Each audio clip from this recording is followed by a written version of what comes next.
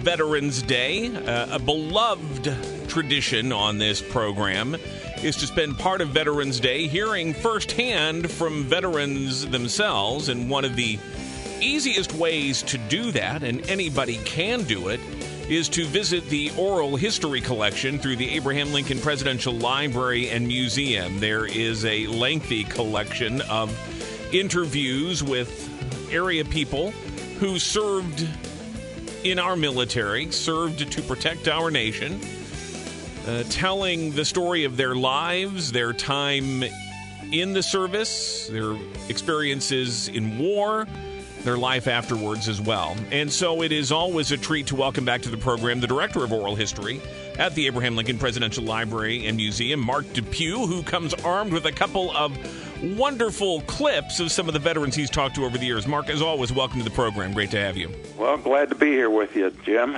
We're going to talk in just a minute about a couple of upcoming Facebook Live events. Obviously, like pretty much everything else in life, the pandemic has altered how we might otherwise have commemorated things like Veterans Day, but you still are having virtual events to give people some more firsthand insight into the experiences of soldiers, both from our more recent conflicts, but also even dating back to the Civil War. We'll talk more about those in a moment. I want to get right into the clips here.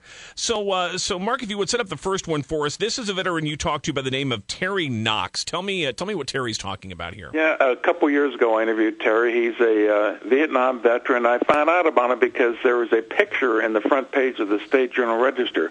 He was in Vietnam.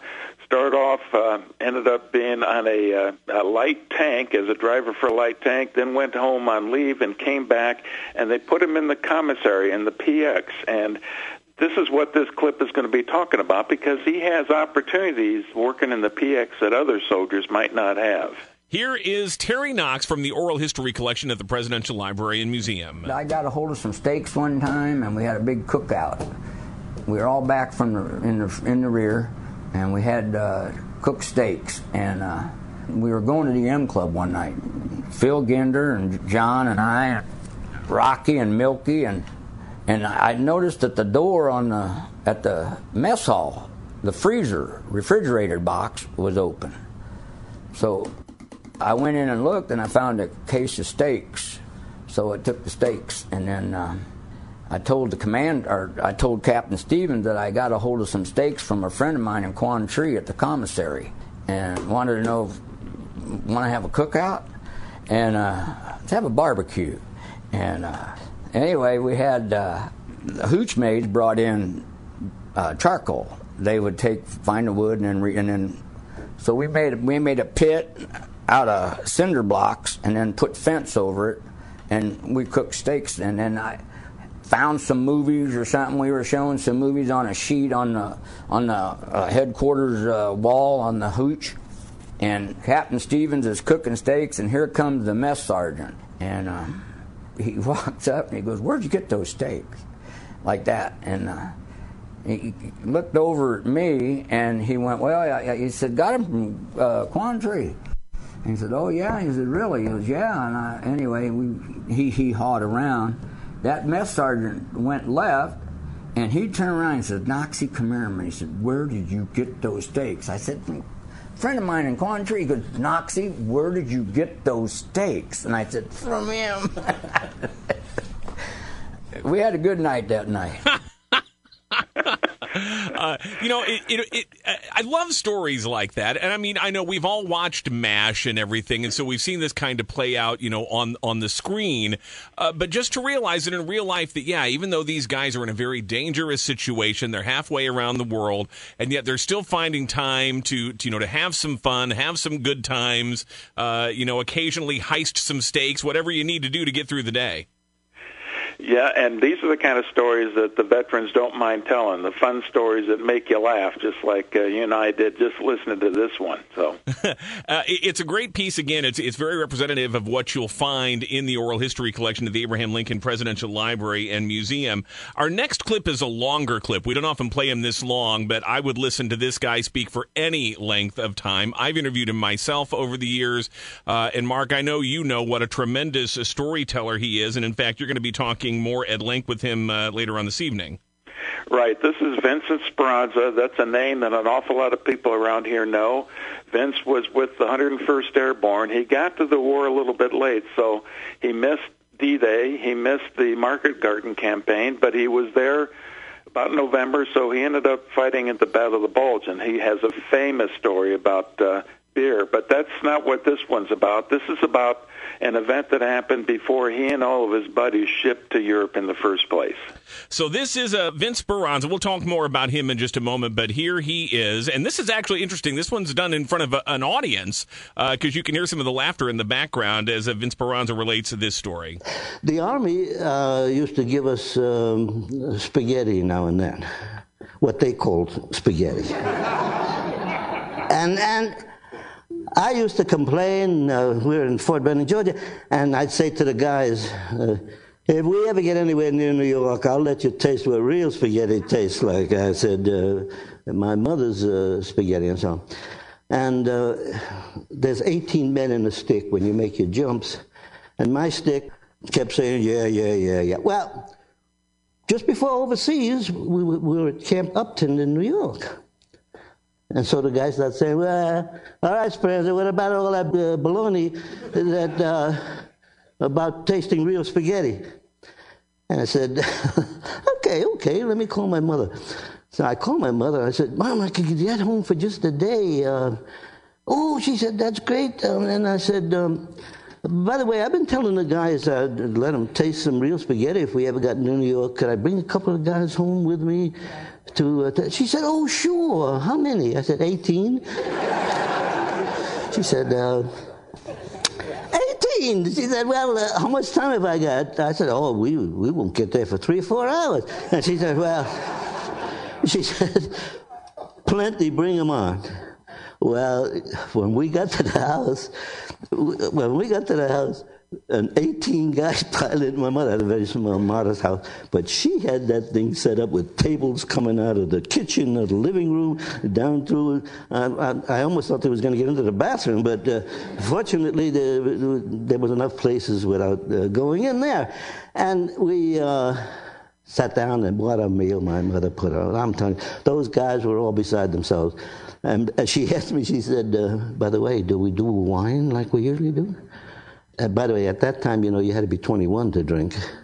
And we were all 18-year-old, 19-year-old kids. And I said, hey, we're going over to fight for the country. We're allowed to give them all wine, too. So we started feeling good. We put on a demonstration jump. My sisters were going crazy, 18 nice, young, healthy guys. and we had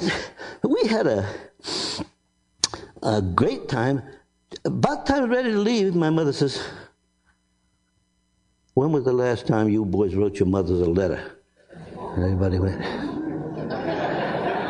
me too. She said, don't move. And she went upstairs and she got a bunch of paper and envelopes. She came back down. She said, all of you right now, write your mother a letter. And everybody wrote a letter. She said, and you too. Okay, Ma. And she collected them. She didn't trust us, and we left. That was the last very pleasant meeting, get-together with those 18 guys that we had. And when I got home from the war, the saddest moment in my life was when my mother said to me, Vinny, all those nice boys you had here, how many of them came back with you? And you know what I had to answer? I was the only one of those 18 who made it back. Yeah, it's such a great story, and then just a shot in the gut right there at the end. Wow.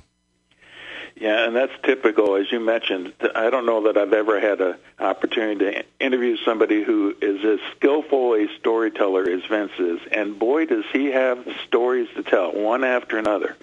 And you had talked about another opportunity this evening in honor of Veterans Day.